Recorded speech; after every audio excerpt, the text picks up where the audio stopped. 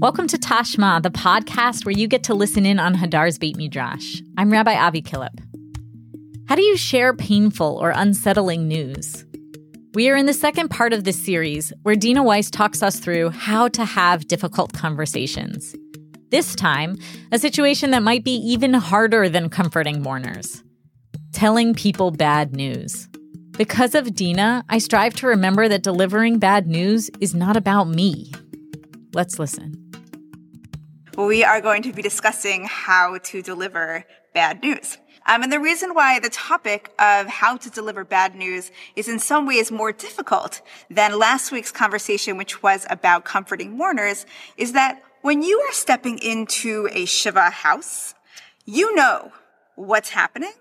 And also the mourner knows what's happening. There's a kind of shared understanding of what the project is, who has been lost, who is mourning, who is comforting whom. The roles and the context are actually quite clear. But often when we are in a situation where we have to deliver bad news, the person to whom we are delivering the bad news does not know. Right, why we are there. And there is a very large element of uncertainty and surprise that is present whenever we are the ones who are giving someone news, right? It is new information that they did not have before. And we're going to talk a little bit about the stickiness of that, right? The sense that there is no real shared script. There is no real shared understanding, right? And even when you're in a Shiva house, often there are other visitors there, right? There's sort of, there's a diffusion often of the tension because there's the presence of a lot of people. But usually when we're having really tough conversations where we're telling someone something that might be hard for them to hear, usually we're doing that one-on-one. So that's one way in which tonight's conversation is going to be a little bit more tricky than even last week's conversation. And the other way is that I don't feel like we have quite the same amount of voluminous halachic guidance that we had when we were talking about Nichum Avelim, because comforting mourners, as we saw, is a mitzvah. Whenever something is a mitzvah, then the rabbis have a lot to say. Okay, but when something is just a human reality, okay, and it's not clear that it's a mitzvah and it's not clear on whom it devolves, then we have to start looking a little bit farther afield. And so all of the texts that we are going to be looking at tonight are going to be stories. We're going to be looking at a number of stories. We're going to be focusing on one main story, which is the Yalkut Shimoni's rendition of how it was that Moshe told Aharon that Aharon was about to die. But we're going to see actually a set of stories where we're going to notice that there is a type of rabbinic convention, almost to the point of a trope, for how to deliver bad news. And we're not going to look at this trope in order to sort of learn directly from it, right? If this is the way that Rabbi Akiva told Rabbi Eliezer X, we are going to do the same.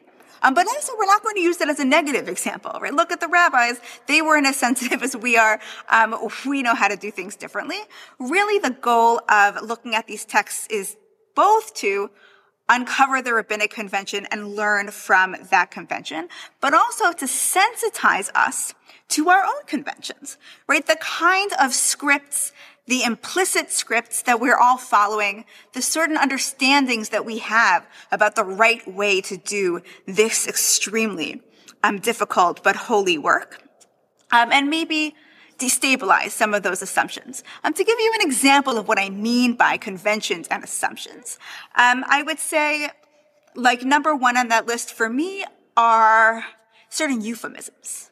Like, for example, if I want to admonish someone and tell them that they did something wrong, okay, we used to call that yelling at someone, and now we call that feedback.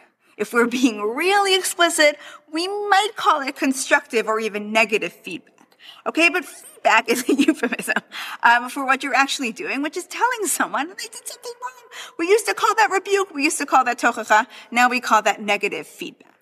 So there's a lot of euphemisms, right, that are floating around that we use so unreflexively and so unselfconsciously, and I want us to kind of raise that up. Another one of our conventions, this is very popular in the constructive feedback world, is compliment sandwich. right? Which has a number of different manifestations. But if I have something difficult or unpleasant to say to you, I don't come right out and say it. That would be crass. That would be insensitive. So first I say something nice, then I say something difficult, and then I say something nice again, right? And that desire to sort of parenthesize the difficult thing that we are going to say, that is a social convention, right? That we have developed actually fairly recently. And that's also, right, not necessarily the best way to always deliver bad news.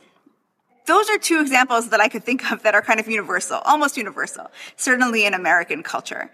But when I was thinking about this question of conventions, I realized that also, like, a lot of different relationships and a lot of different families, different configurations of people have their own set of conventions. And I was reminded of actually a story of sharing happy news, but that really concretized for me the fact that, at least in my family, there are so many strong conventions that I'm not even, sensitized to them. So when my husband and I got engaged, I was in Israel and my parents were in America, so I had to call them to tell them the news. Already, not the best way to share good news, but if you're sharing good news, it doesn't really matter how you're doing it. And my family is an email family. Some families are WhatsApp, some families are text, some families don't communicate, but my family is an email family. If you get a phone call from my father, you know that something is extremely urgent and or very bad. Okay, there isn't any sort of casual calling. There's no pick up the phone, hey, how are you? It doesn't happen really in my family. So I called my parents, red flag number one. And then my mother was listening to the tone of my voice. Didn't sound urgent, didn't sound tragic. Okay, so the fact that I called her and wasn't in a panic, 98% she already knew what I was going to tell her. And then I said, is Tati home? And I asked for my father, and she said, he's out. And I said, when is he coming back? Could you call me back when he's home? Right at that point, my mother was at 99.998% sure, right, of what I was going to tell her. And when my parents did eventually call me back, the glee in their voices made it clear that I actually did not have to say anything. They already knew. And I'm telling you this story both because it's entertaining and I want you to be entertained, but also because that kind of reliance on context and that kind of reliance on people coming to the conclusions on their own is something that is actually going to be very strong, if not the strongest element in the sources and rabbinic literature that we're going to look at.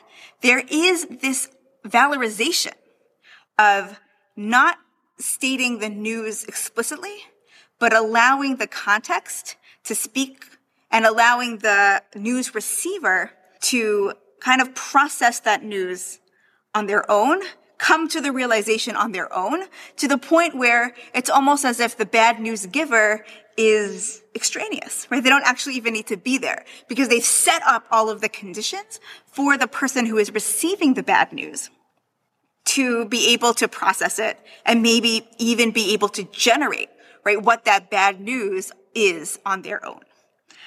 Okay, so what we are going to do for the bulk of our conversation is we're going to be looking at the story of where, at least according to the Midrash, it is Moshe who tells Aaron that he is going to pass away. Okay, we're going to start in the middle of page 4, where it says Bava Metzia 59b, and we're going to look at 3 examples of rabbis or rabbinic figures, okay, by which I mean not rabbis, but people who behave like rabbis, who are going to exemplify this trend of, I'm going to actually give you some clues and then you're going to figure it out on your own. So the first example that I wanted to give you is the example from the well-known story of the oven of Achnai, Tanuro Shel Achnai, which is a very, very, very long and very rich and very interesting story, which ends with an excommunication of Rabbi Eliezer. And there's a real preoccupation on the part of the story for both the who and the how of how that news is going to be delivered to Rabbi Eliezer. So that's where we're picking up. We're picking up towards the end of a very lengthy story, but I had compassion. We're just going to start at the end. Bava Metzia 59. Okay.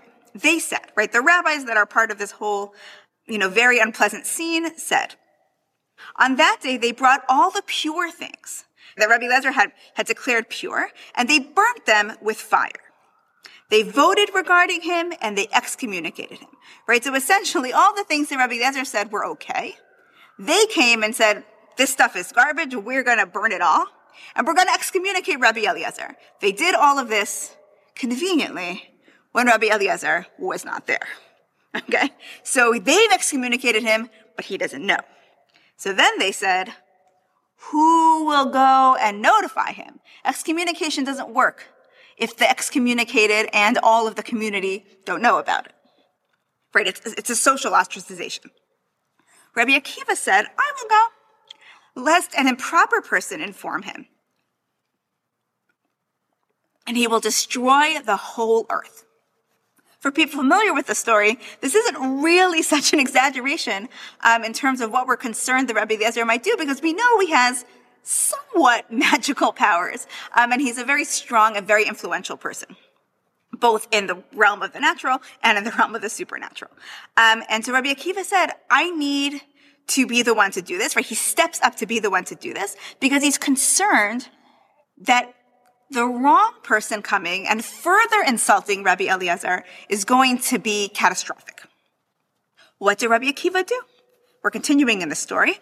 He dressed in black and sat before Rabbi Eliezer at a distance of 4 amot. 4 amot is approximately 6 feet, which you might recognize as the social distance. Okay, I think in our context, it may be a coincidence, it may not be, right? But in general, right, in rabbinic literature, 4 amot, 6 feet, is essentially a person's personal space. Okay? If I'm sitting at a distance of 4 amot or more, I'm essentially saying, I can't be next to you. I can't be with you. And Rabbi Eliezer said, "Akiva, what is different today from all days? Why are you being so standoffish? Why are you sitting so far away from me?"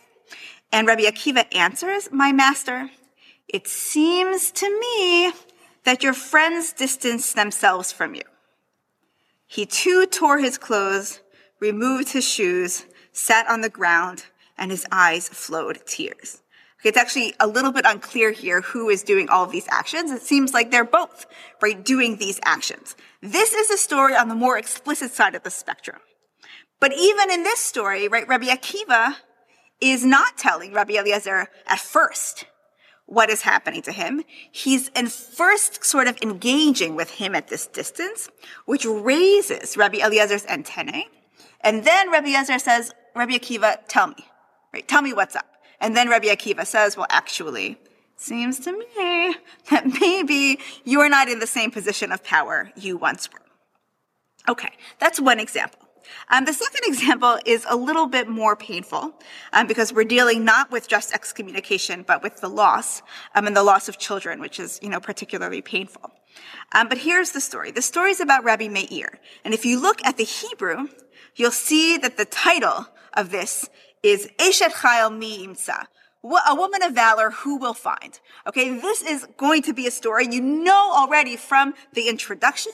This is a story where we approve of what the woman is doing in the story. She's the exemplar of an Eshet Chayil, like me. Okay, a story about Rabbi Meir who was sitting and teaching in the Beit Midrash on Shabbat afternoon, and both of his sons died. What did his mother do? Meaning not the mother of Rabbi Meir, but the mother in Rabbi Meir's life, which is his wife. Okay, the mother of his children. She placed them both on the bed and placed a sheet over them. After Shabbat, Rabbi Meir returned from the house of study to his own home. He said to her, right, to his spouse, "Where are my 2 sons?" Right, already he's used to being greeted, right, by children when he comes home, like many a parent that comes home from work, and they're not there. And so he says, "What's up?" And she said to him, "They went to the Beit Midrash. They actually went to meet you." He said to her, "But I waited at the Beit Midrash and I didn't see them." She doesn't respond. She hands him the cup for Havdalah, and he makes Havdalah. Again, he said, "Where are my 2 sons?" She said, "They went somewhere else and are coming now." She lied, okay? She brought food for him. He ate and blessed after the meal. After he blessed after the meal, she said to him, Rebbe, I have a question to ask you. He said to her, say your question. She said to him, Rebbe, before today, a man came and deposited something in my keeping, right? I've been entrusted with something that belongs to someone else. And now he has come back to take it. Shall we return it to him or not? He said to her, my daughter, right, which again, he doesn't mean literally, it's a term of endearment. If a person has a deposit, he has to return it to its owner. She said to him, were it not for your opinion, I would not have given it to him.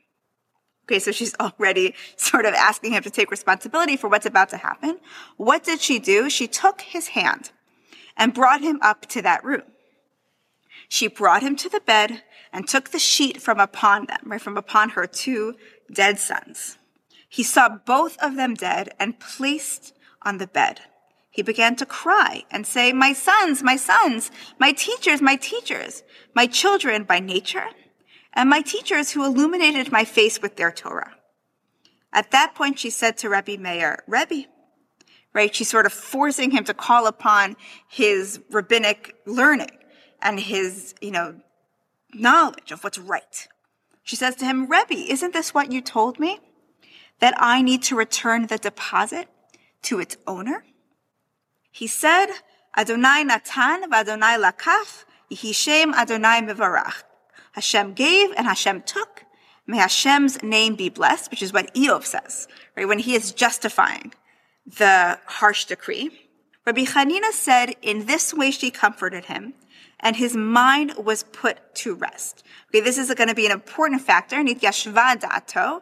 His mind is put to rest. Therefore it says, Eshet chayo mi'imtza. I'm not sure that if I had to list, right, the qualities of the most amazing woman, this would be the story that I chose, right? But I think that part of what's going on here with the language of chayil is that these children are not Rebbe Meir's children. They are the children that not really belong to, right? Because the children belong to God, but who are the biological children of Rabbi Meir and his wife. And Rabbi Meir's wife, who is not named in this story, she sort of gets total control over her emotions, right? She does not make this at all about her, and she focuses on the task at hand, which is delivering the news to her husband in a way that makes him feel strong, in a way that is gradual, right, which is huge in these stories. We're going to see all of them are going to be gradual, and in a way where he feels ready, at least according to the story, to understand and process that news. And this language of nityashva da'ato, his mind was put at rest, is important because the opposite is really what we're trying to prevent, and that's what we're going to see in the next story. What we're trying to prevent is the concern that if somebody finds out too quickly, they're not ready to hear this news, they will go out of their mind. Okay, and I didn't bring the example here of the counterexample because we're really not talking about the counterexample, we're really talking about this ideal of doing it gradually, but the counterexample is the midrashic notion that when Sarah found out about the Akedah, even though she sort of knew that the Akedah was unsuccessful in the sense that her son was still alive, just hearing the news made her pass away. Okay, and so it really is clear that what these midrashim are trying to get us to do is avoid that situation where the person is in so much shock that they're not able to process the emotions. And the way that I've been thinking about this is that in some ways, it's kind of like a pre-grief, right? Where the way I understand grief is that something terrible happens. And then over a longer period of time, you start to come to terms with the fact that that's the reality. And it's no longer something that is destabilizing in your life, right? It still may be extremely difficult. It still may be really, critical, right? It still may be constitutive of who you are, but it is integrated with who you are. And it just becomes part of your new reality. And so what it seems like these stories are really trying to do is they're trying to get ahead of that process. You, that is the person who's receiving the bad news, assimilate the reality or the possibility of this reality in a more abstract way. And then you finally realize, hey, this applies to you. And in that way, you're kind of already assimilating the reality before you find out what that reality is. The next passage that we're going to look at is a passage from Breshit Rabbah, where we're comparing two moments where God tells Abraham to do something really difficult and does not rip off the Band-Aid really quickly. Instead, gives him like dribs and drabs of information. So instead of just saying to Abraham, get up, we're going to the land of Canaan, God says, go out from your land, from your birthplace, from the house of your father to the land that I will show you. Okay, right? And it seems pretty clear that it's getting harder and harder. It's not as hard to leave your land as it is to leave your birthplace, as it is to leave the house of your father, right? God is sort of bringing it into stages, right? So that Abraham is like fully appreciating what's going on and then doesn't tell him where he's going. And the question of the Midrash is, we're in the fifth line in the English and the fourth line in the Hebrew, V'lama lo gilalo, and why didn't God reveal it to Abraham? In order to make it dear to him and to give him reward for each and every step. Okay, so in the context of not giving Abraham all the specifics, there's this sense that it's like, it's good for Abraham to be trusting and God is going to reward Abraham for his trust. Okay, but then we're going to see this dynamic repeat itself again. As the Midrash continues, this is Rabbi Yochanan's opinion in general. Rabbi Yochanan is actually very consistent and he has the same approach to a much more difficult task that Abraham is being asked to complete, the Akedah, taking his son. Rabbi Yochanan said, that is God said, Kachna et bincha et yechidcha. Please take your son, your only son. And Abraham said, well, this one is his mother's only child, and that one is his mother's only child. God said to him, Asher ahavta, that you love. And Abraham said, what are you talking about? I love everybody. Are there limits to love? He said, Yitzchak. Right, Abraham, we all know who we're talking about here. We're talking about your younger son. We're talking about Yitzchak. And why didn't God reveal it to him? In order to make it dear in his eyes and to give him reward for each utterance. Okay? And so it seems here, right, in the telling of the Akedah, right, there is again this sense of, I'm going to tell you gradually. You are going to assimilate that information and it's going to make it dear in your eyes, right? You're going to actually have a positive relationship with it as opposed to a scared relationship with it. And there are other versions of the story where they actually make it quite clear that the concern is Shema titarif da'ato. Maybe Abraham is going to go crazy. Maybe Abraham will not be able to process it. But I thought I would do this version because it's not quite as explicit about the risk. Okay, but so far what we have seen are three stories, three examples, and I'm sure if there are four examples, because I'm including the other longer story that we're going to do together of this phenomenon, it's broader, right? It's not just these four examples. It takes, only 3 points to prove a line. We have a certain tendency, right, on the part of the rabbis to valorize a way of giving information that is gradual and also that is recipient focused.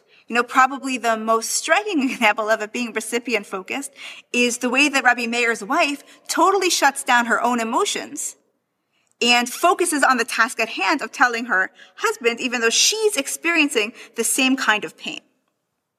And we're going to see in the story of Moshe and Aharon that Moshe and Aharon, they're actually not as successful. Particularly Moshe is not as successful in sort of bracketing his own feelings in the process of telling his brother. And we can see, really how hard it is. Now, as I said at the beginning, I'm not putting forth these stories in order to say this is the ideal, everybody needs to tell everybody bad news gradually, or in a way where they're kind of almost tricked, right, into accepting the news before the news comes. But rather, right, to allow us to understand that there are certain cultural conventions around conveying bad news, we have our own cultural conventions, which we should be at the very least sensitive to, even if we're not yet at the stage of really critically assessing them and maybe deciding that in certain contexts we want to abandon them. We're going to start with the verses. We're on page 1. Back to the beginning. We're in Bamidbar, and we are about to go to Hor Hahar, Mount Hor. Hor Hahar is notable for being the place where Aharon dies. And that is going to be our story. They set out from Kadesh, and the Israelites, Bnei Israel, the whole congregation came to Hor Hahar. They came to Mount Hor. Then God said to Moshe and Aharon at Mount Hor, on the border of the land of Edom, let Aharon be gathered to his people. For he shall not enter the land that I have given to the Israelites, because you, presumably both of you, rebelled against my command at Mei Meribah, at the waters of Meribah. Take Aharon and his son Eleazar and bring them up Mount Hor. Strip Aharon of his vestments and put them on his son Eleazar. But Aharon shall be gathered to his people and shall die there. 3 are going up, 2 are coming down. Moshe did as the Lord had commanded. They went up Mount Hor in the sight of the whole congregation. Moshe stripped Aharon of his vestments, right, of his special priestly clothing, and put them on his son Eleazar. Right? There's this nice investiture moment where Aharon is giving his kahuna, his high priesthood, to his son Eleazar. And Aharon died there on the top of the mountain. Moshe and Eleazar came down from the mountain. When all of the congregation saw that Aharon had died, all the house of Israel mourned for Aharon for 30 days. There are a number of things that are striking about this passage. I want to highlight a few of them that are really necessary for us to understand why the Midrash felt the need to write itself, where the verses are kind of leading us. So the first thing that you'll notice is at first, if you look at Pasuk 23, if you look at Pasuk Chaf Gimel, Vayomer Hashem el Moshe ve'el Aharon. God is speaking to Moshe and Aharon. And then God continues to speak entirely in the third person about Aharon. To Moshe and Aharon. But there seems to be like a real shift here from what maybe is God's initial plan of I'm going to talk to Aharon and Moshe together to I'm going to just have a sidebar with Moshe where I'm going to talk to Moshe about Aharon. Okay, in the first pasuk, it seems like it could be more like he's talking to both of them, but talking about Aharon. But the further you get along in the passage, the more it seems like, I don't really see that God is talking to Aharon anymore so much as God is talking about Aharon. Okay, so the first question that the Midrash is going to want to address is, what happened? Right? Who is God speaking to, and why is there this shift? The second element that I think is really important is this element of going up in the sight of the whole congregation and then coming down in the sight of the whole congregation. And there clearly being a gap between what at least Moshe knows is happening on the mountain and what the people know is happening on the mountain. Because it's only when Moshe and Eleazar come back without Aharon do the people know from inference that Aharon has died, and then they mourn him. Okay, this should give us a little bit of sympathy for the people of Israel, our forebears, in the sin of the golden calf, right? Where they saw Moshe, went up the mountain, he said he's gonna be back, and then he's not back. Okay, now we see, right, that there's some cultural context, right? This is something that maybe people do. When they know it's their time, they go up the mountain, and then you don't see them again. Also, Moshe didn't pack any sandwiches. Moshe didn't pack any granola bars, right? So they actually had like a very reasonable assumption that maybe Moshe wasn't going to make it. But anyway, this isn't about Moshe yet. This is really about Aharon. Okay, so the two things that I want you to be sensitive to is that kind of shift from God speaking to Moshe and Aharon to God speaking about Aharon. Maybe he's aware, maybe he's not aware. And that element of Bnei Yisrael inferring the information as opposed to being told the information explicitly. I hope we're all ready to dive into the Midrash. We're moving on to page 2. This is a Midrash from the Yalkut Shimoni. Yalkut means collection. Okay, and so there's a lot of Midrashing material in the Yalkut Shimoni that is found in other places, and then there's a lot of material which is only found, or at least we're only aware of it, from the Yalkut Shimoni itself. And a lot of that material that's sort of new and unique to the Yalkut Shimoni is often later, and also often more discursive, right? It's longer. It unpacks things a little bit more. So you're going to see that this is a very long midrash, but it's really very beautiful and really very compelling. And I'm sure that you will all be riveted from the beginning to the end. There's actually two approaches that the Yalkut Shimoni has taken to these verses. The first approach is what's in the first box on page 2, which is about Moshe being a little bit jealous of the way that Aharon gets to so clearly pass on his mantle to his son, and talking about like what a beautiful death Aharon has. That's a very nice thing. We're not talking about that. I gave it to you because it's really beautiful, and I thought, why not? Okay, but we're actually going to start with the Holy Blessed One said to Moshe, Aseh tova, do me a solid, okay? Do me a favor, do something good for me, and tell Aharon about the death, because I am ashamed to say it to him. Okay, even if we just had this line, Dayenu, right? Such a beautiful and, touching explanation of what happened. God had initially planned to tell Aharon himself. That's why God said, Moshe and Aharon, come here. I got something to tell you. And then when God actually had to look into Aharon's eyes and tell him that he was going to die, I hate to use this language, klape mala, to say this about God, but it seems like God wussed out, right? God said, I'm ashamed to say it to him. And when we think of, all of the various reasons why somebody might be hesitant to share bad news, I think there often is this sense of the concern around blaming the messenger, right? Which usually is unfounded. But in this case, it's actually quite reasonable, because who's the one who decides that people die, when people die, right? So Hashem actually has very good reason to say, I don't want to take responsibility for this. I don't want to be the one to tell Aharon. Okay, and so to me, this is a Dayenu moment because it's so validating.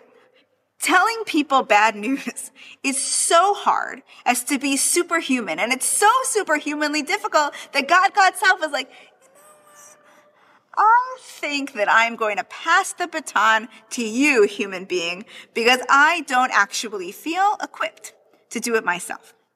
But someone has to do it. And it's going to be Moshe.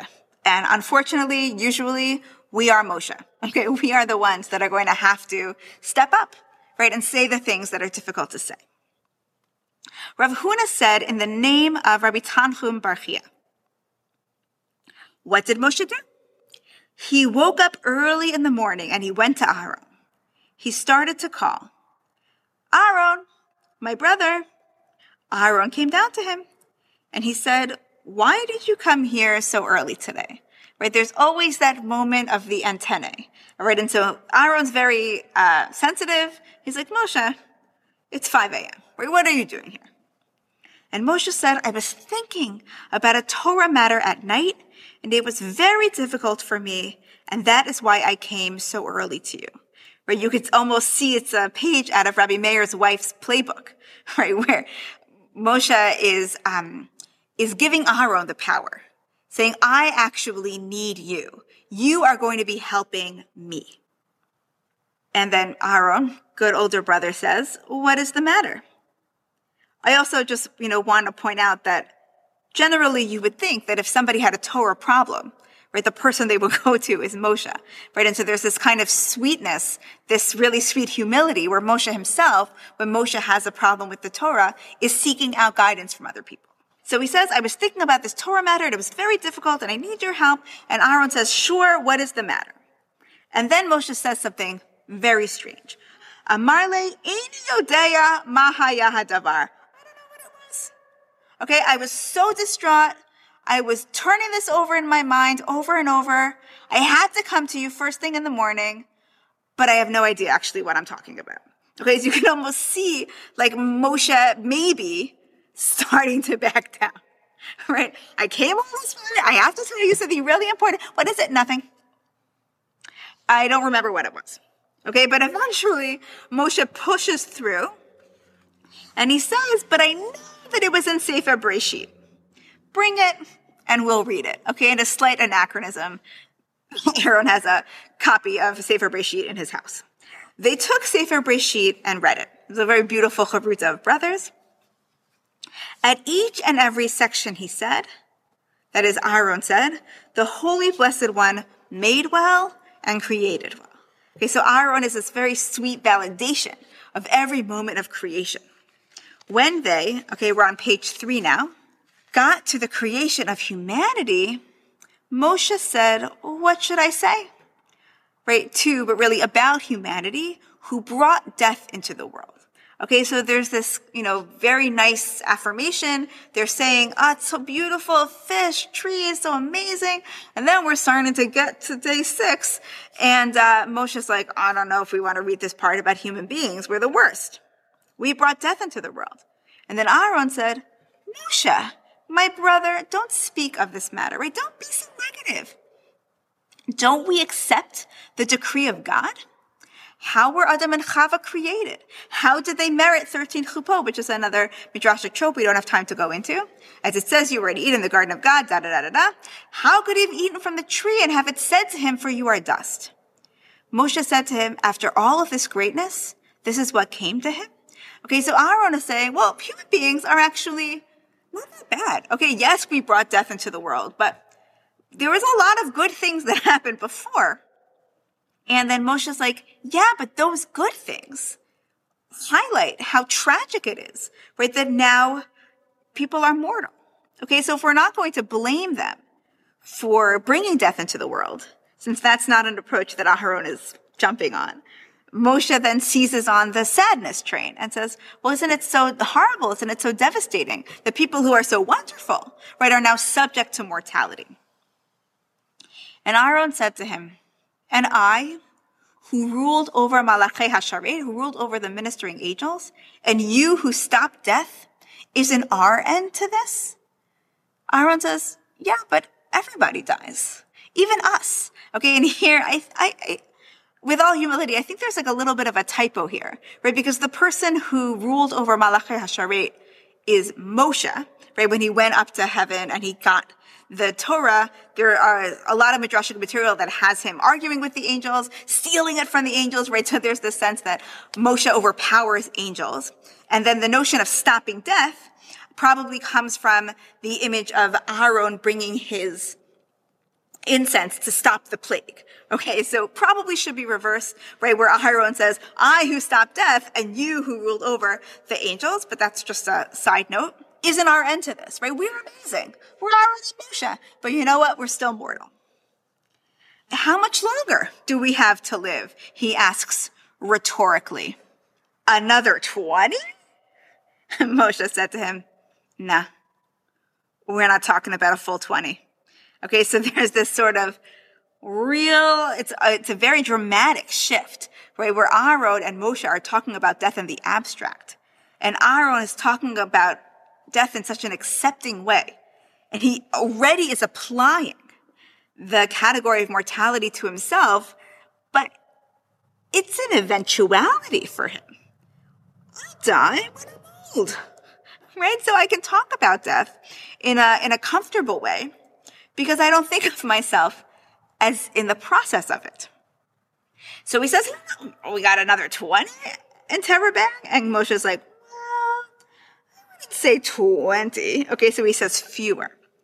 And he went down and down until he mentioned the day of the death.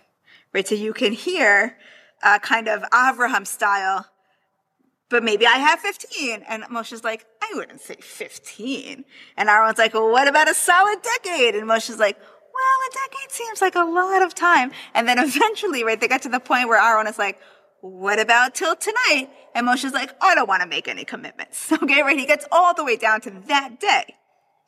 And then Aaron doesn't have any more fight left.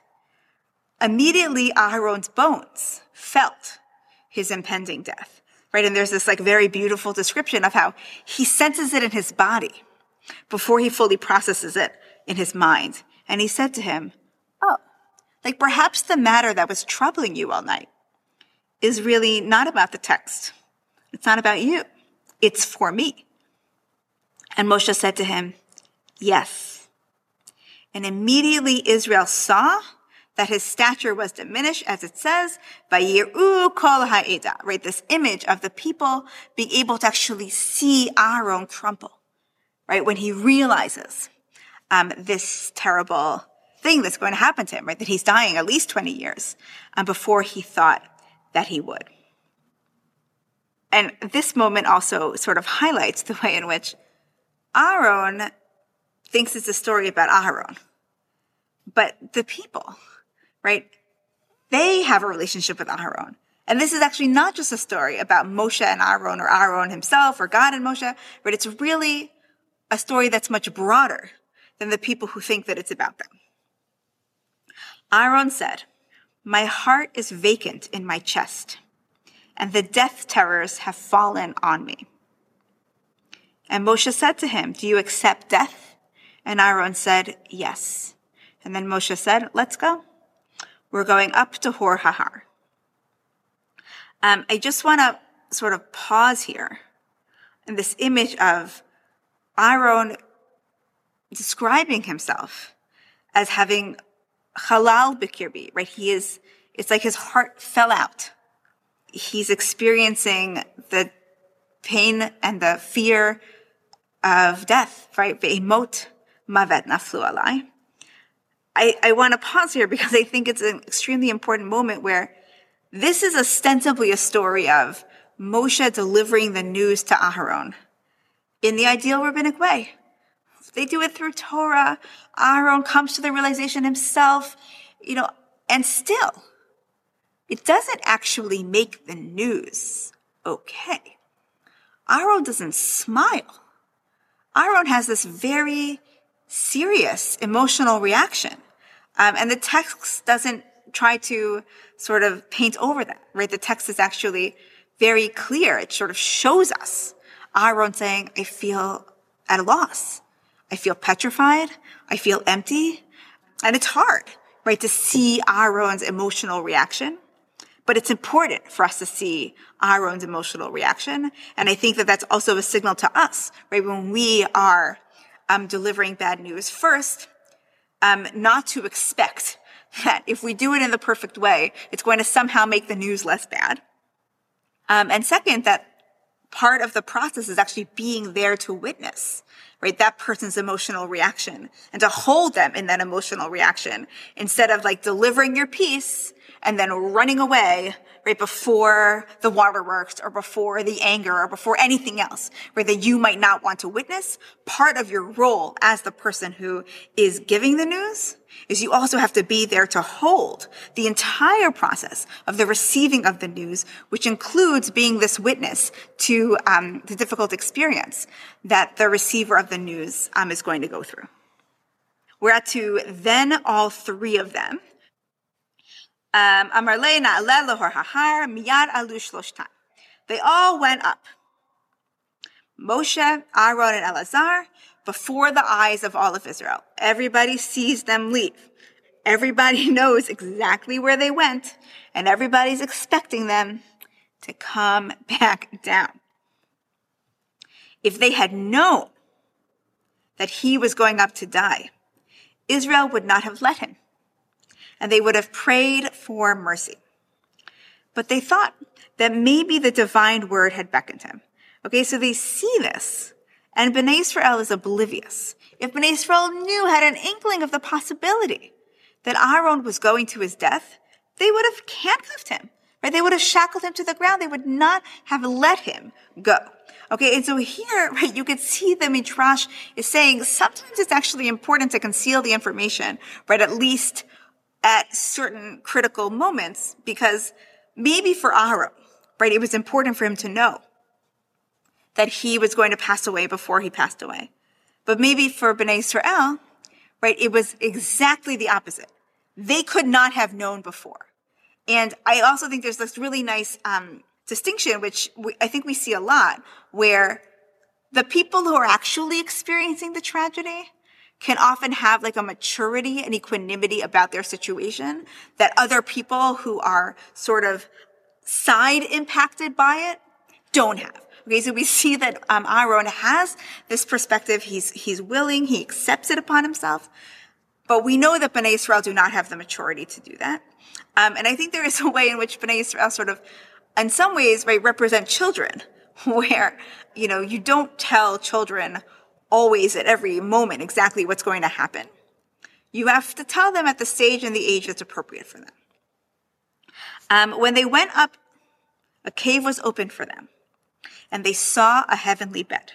Now, the cave is an image both of, privacy, right? Aaron and Elazar and Moshe are going to go into this room, but it's also a site for burial.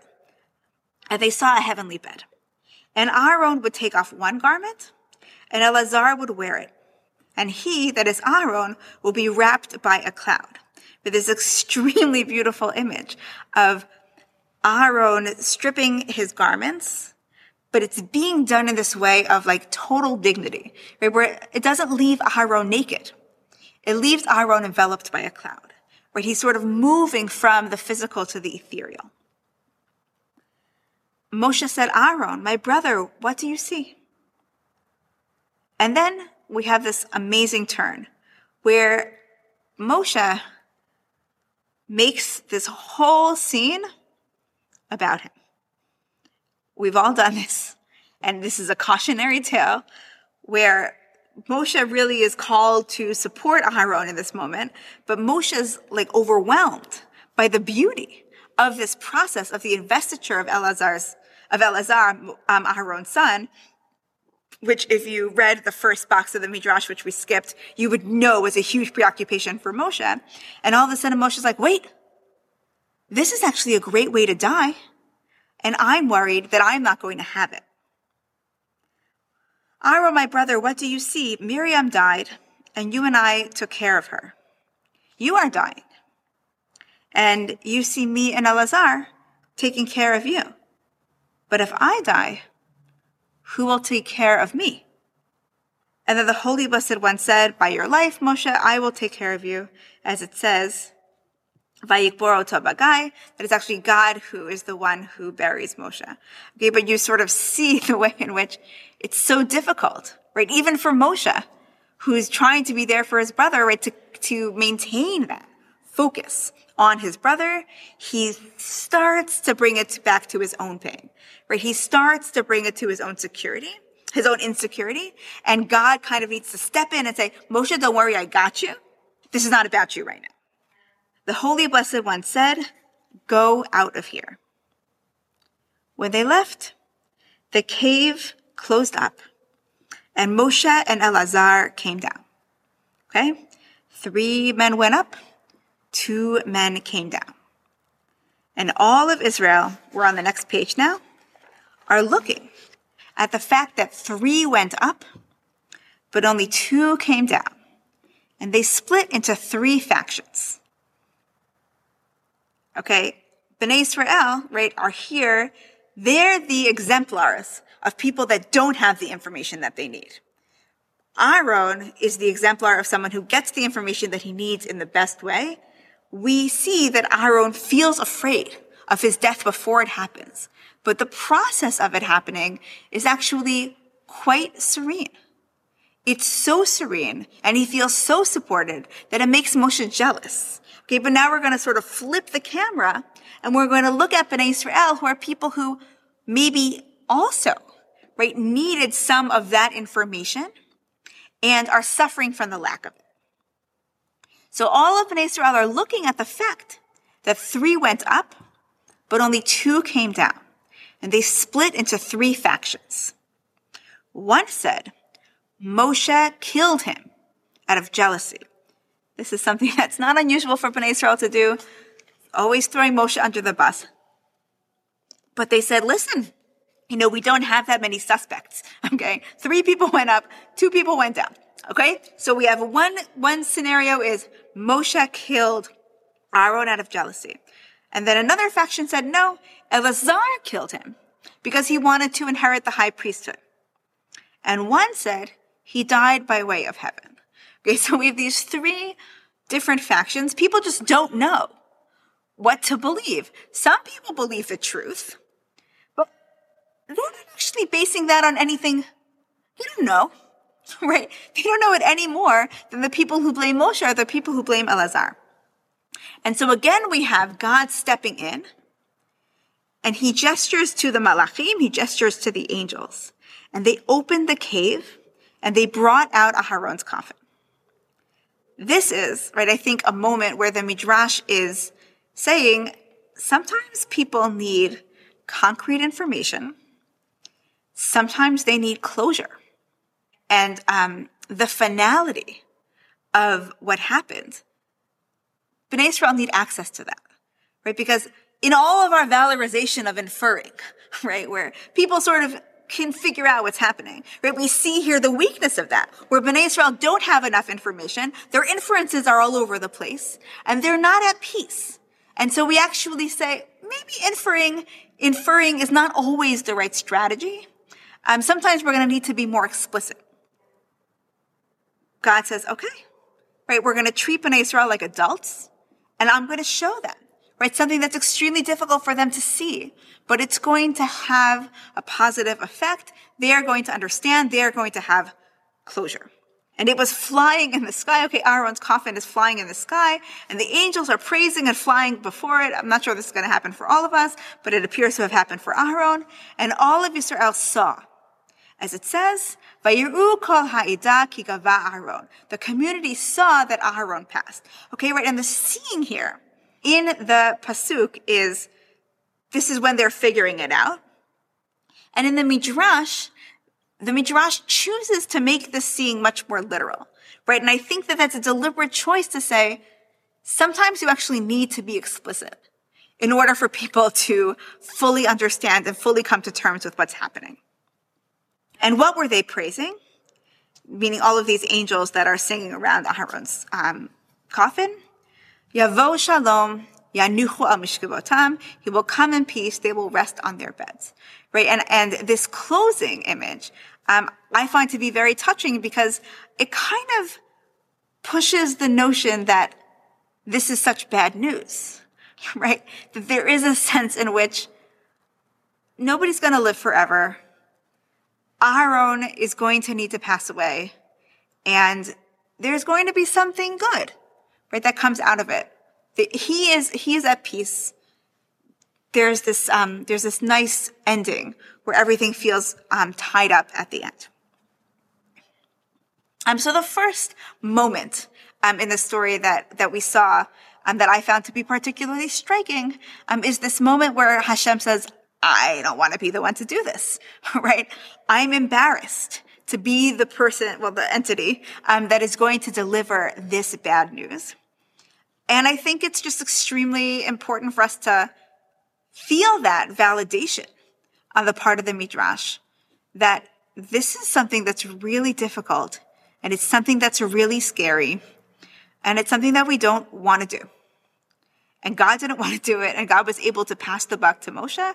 We're not always able to pass the buck, but it does open the possibility, right, for us to pass the buck. Meaning, the second thing that I think we're really learning from this Midrash is how important the messenger is. God didn't say, I can't do it, and therefore nobody should do it. God also didn't say, this feels hard for me, I'm going to need to push through it anyway. God found the right person to deliver this message. Moshe and Aaron go way back, right? They have certain understandings. And I think that often when we're in the situation where we need to deliver the bad news, we feel like, it has to be us, right? Which may not actually be the case. Or the opposite, right? We might try to palm it off on someone else when it really needs to be us, right? And so much of the ability in these stories for people to glean from context what's happening is actually grounded in the relationship that they have with the people that are giving them the information. Rabbi Eliezer calls Rabbi Akiva, right? They're friends. Rabbi Akiva volunteers for this role of telling the bad news because he knows that it matters who the person is who is going to be sharing the news. Okay, so the first two things that we're learning is one, we're appreciating and we're validating that it could be really hard, and that's okay to acknowledge that. And the second is that the messenger really matters, and in some ways the messenger can be often almost the whole conveying of the message. The second thing that I want to notice is that there's a way in which Aaron, as the recipient of the news, is way more equipped to deal with the news than Moshe or God. Right? Moshe and God are very anxious about delivering the news. They're trying to be very delicate. They're tiptoeing around the issue. Moshe has this moment where Aaron says, "What was the matter?" And Moshe says, "I forgot." Okay? Right? Which I don't think is the case. Right? Moshe had a plan, and then when the going got tough, Moshe backed down a little bit. And I think there is an anxiety that we have about the fragility of the recipient that sometimes we don't need to have, right? And it's really just a projection of our own insecurity and our own fear. But people are stronger, right, than we give them credit for. So that's the third thing. The fourth is this moment at the end of the story where God brings out the coffin. God makes sure that Bnei Israel can see the body, right? And this is something that we are often, really resistant to. Being non-euphemistic, being very concrete. God didn't thunder out a voice and say, "You may never see Aaron again. I can either confirm or deny," right? God actually comes out and he says, "I understand that in order for you to really accept what happened, you're going to need to see. And I'm going to enable you to see," right? And again, there's that trust. And the fifth element of this story is just that everything is very gradual. It's a long story. It's a slow story. At least according to rabbinic tradition, you can't just come in and drop a bomb and then leave. You need to be strategic. You need to think it through. And in some sense, I wonder if it doesn't really even matter what the actual approach is that you end up taking, so long as the person who is hearing from you and talking to you can sense that you're being deliberate, right? Where they know that you care, right, about how hard this is for them, and you've decided on how you're going to approach it. Even if the approach isn't necessarily going to be the one that's perfect for them, there's a real significance to putting the effort into how you're going to approach it. And the last piece that I want us to see from this story is that it's possible that this is a story where Moshe does everything right. You don't know. Okay, but let's say that this is a story where this is the ideal and Moshe does everything right. Still, we have that moment in the story where Aaron says, "I feel vacant inside," right? It's what we would call our stomach dropping, and I'm petrified. Okay? This brings us back a little bit to what we were talking about last week, right? Where we have to think about the limitations of the person who is in the conversational mode. You're not actually changing the reality. The emotional experience that the person is going to have, they are going to have. All you can do is not make it worse. Okay? So Moshe, he could be a success here, but Aaron is still upset. And that's okay. It doesn't mean that Moshe was not a success here. Some of the ways in which our ways of delivering bad news are really absent from this story and the other stories that we saw. The first element that we do a lot, and I feel that Aaron and Moshe do not do is there's no sandwiching. Moshe doesn't say, I have good news for you and I have bad news for you. The good news is that Elazar, your son, is going to be the Kohen Gadol. The bad news is it's because you're going to die. But the good news is that in the process, you're going to be covered in a cloud. There's no softening by sandwiching. Moshe has something that he needs to say. Moshe says that thing. And then they go and that thing happens. Right? There isn't this sense of, oh, well, if I bracket it with things that are positive, that is somehow going to make it less of a difficult thing that I have to convey.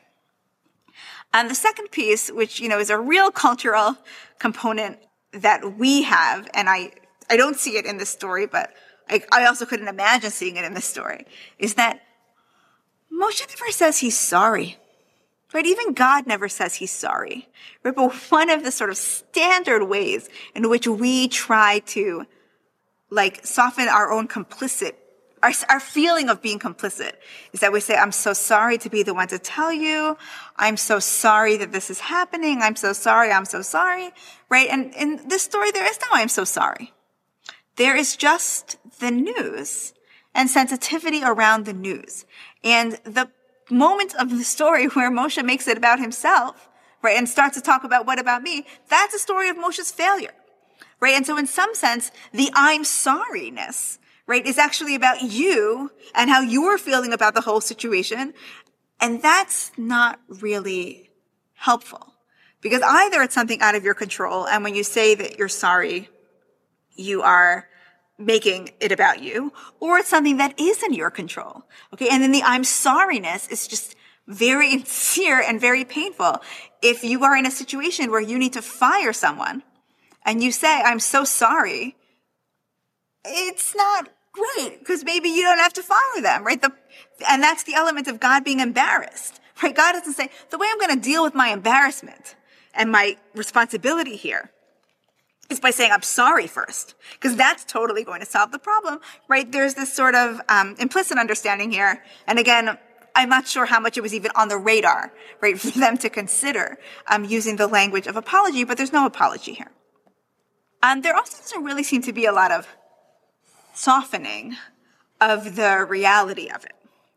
There is a gradualness and an attempt to often think about it maybe in theological terms, right, where someone can feel more willing. But there's no maybes. There's no death isn't as bad as you think it is. There's a matter-of-factness once you get to the point where the news is delivered. Rabbi Akiva doesn't say, yes, you've been excommunicated, but I've seen this a million times before. People come out of excommunication all of the time. No. There's the reality that is on the ground now, and there's no softening, and there's no attempt to kind of walk it back. Right? Once it's been delivered, it doesn't get walked back. And the last piece that I found very striking in a lot of these stories, and particularly the Rebbe Meir story, is there's no infantilizing of the person who is receiving the news. And in fact, there's this attempt to allow them to step into, right, their own greatness and their own understanding, and to shift the power dynamic from being the person with the news is more powerful and the person without the news is less powerful to, I'm going to call you rabbi. I'm going to come to you with my problem. I'm going to allow you to teach me in the process of my explaining something to you. And I think, most of the examples here are about death or things related to death. We, I think, are probably in our minds imagining many more different scenarios. But the one scenario that I'm thinking about where I feel like infantilizing is a huge risk is, if you're a medical professional, right, and you need to tell someone, we got results back and the results don't look good. There's a real temptation there to talk down to the patient, to not give them the information that they need, or to not betray your own, doubts and the non-finality, right, of whatever verdict you're hanging down. There's some sense of, I can handle it, I'm the expert, and they can't handle it. Because they don't have the information, because they don't have the expertise, they're sort of less adult. And one of the really powerful elements of these stories, at least for me, is the way in which there's a conscious decision not to do that. That we're going to remind the people who are receiving this difficult news that they do have power, they have knowledge, and they have the wherewithal to understand what's happening, even without being told explicitly, and to come to terms with it in their own way, right? Without being talked down to, without being apologized to, and without any softening, without anybody telling them that it's not as bad as they think it is. It could be as bad as they think it is, but the lesson that you want to impart to them is that they're strong enough to make it through. Thank you for sharing these stories with us and for teaching us tonight. A lot of these stories involve kind of elaborate setups, and and maybe it's not just medical professionals, but anybody who has to give bad news, but they're not, who you might want to be in terms of the relationship with that person. I guess it's like kind of like when you don't have the time or even the knowledge or awareness of this person to know how to give it to them. Can you speak to that scenario a little bit and that dynamic? Yeah. So I think that what this question is pointing to is our inability to necessarily always have the time or space or knowledge of the person who we're speaking to be able to set up an elaborate scenario. That's true. I'm not sure I can help you with that. But I think that this question also points us to recognizing that often those pieces are there, even if we haven't actually deliberately put them there, right? When the doctor calls you, you already know that it's not good news. Doctors don't just spend their time calling their patients to chat. Okay. Another sort of social convention that we have, which I'm not so sure is good, but this, are you sitting down? Right? When you say to someone, are you sitting down? You're already telling them, I think you might faint. If a doctor has tissues on the desk, right, very strategically placed right in front of you, right, you know that there's an expectation that you're going to have some emotional reaction. And so to the extent that we're not always able to put these systems in place, I think it might be helpful for us to recognize the ways in which these systems sometimes are in place. And sometimes they might be destructive, right? In the sense that if you've decided that the best way to give this person the information is to tell them something explicitly face to face before they had the opportunity to Google every single possibility of what might be wrong with them on a WebMD, you might want to think about what are the signs that I'm sending them, right? That might send them Googling, and try not to send those signs. So I think that the questioner is right to highlight that we're not always in a position to set up elaborate schemes, but I think we're always in a position to be sensitive to the ways in which there are certain conventions that are sending people signals and sending people information, and to just be on top of that. Thank you. And jumping off of that into a different universe, social media has created all kinds of new conventions around good news and bad news and everything in between. And particularly, we have a question, or somebody asked, is there a better response to bad news, to a particular type of bad news, than Baruch Dayan Emet? It can feel so inadequate. And so I'm kind of trying to put those questions together of like, when we're living in a social media world, in a Twitter world where everything is however many characters you're allowed to use now, is it better to maybe step back and just say, this is not the right venue for the avenue for this kind of thing? Or is there a way to engage with bad news constructively and productively and healthily on social media? Yeah, the social media question is very relevant. I would say I'm medium active on social media. I find that social media is a great way to receive information, but it is not a great way to process and talk around those things. And to use, a very simple, very low stakes example, which is not negative. If you have a close friend and you find out that it's their birthday on Facebook, you could write happy birthday on their Facebook wall, or you could take the information that it's their birthday and call them, right? Where you sort of step out of the social media realm and it's deficiencies, right? And try to use it for what it's good for, and not use it for what it's bad for. Just as a side note, right, the notion that I should say Baruch Dayan Ha'emet when something bad happens to you is kind of a newfangled thing, right? A person is supposed to say Baruch Dayan Ha'emet, blessed is the true judge. I accept this terrible thing when it happens to them. And this is another, this is an instantiation of where we confuse, right, somebody else's bad news and our emotional reaction with it being our, emotional bad news. And yeah, it's hard not to rely on a script. And part of what we were talking about last week was that in the absence of a script, you just want to show up, and not sort of expect, too much on the part of the person who is experiencing that bad situation. But, it's hard, right? It's hard to make that leap out of the social media world if that's how you're getting the information. But I think it's worth it. And it's not as hard as it seems. I think that one of the lessons that I learned in preparing this material is that no model really is going to be perfect. And what's important for us to do is to be aware of when we're following a script and when we're writing a script and what that script is for and who that script serves. Because in many cases, we think that these processes are for the person who is the recipient, and really these processes are serving us. And to the extent it's possible for us to separate, right, our emotional responses and our emotional needs, which are real, right? If we love someone and they're going through something difficult, those emotional responses that we have and those emotional needs that we have are very, very real. But to be careful not to burden, right, the person who is the recipient of that news with our emotional needs, and make sure that they are not in a position where they are supporting us, when really we are supposed to be supporting them. Our producers for this episode are Sam Greenberg and Jeremy Tabak. Thank you to Nadav Remez for editing this episode, with additional editing by David Chabinski. I'm your host, Rabbi Avi Killip. It's been a pleasure to learn with you.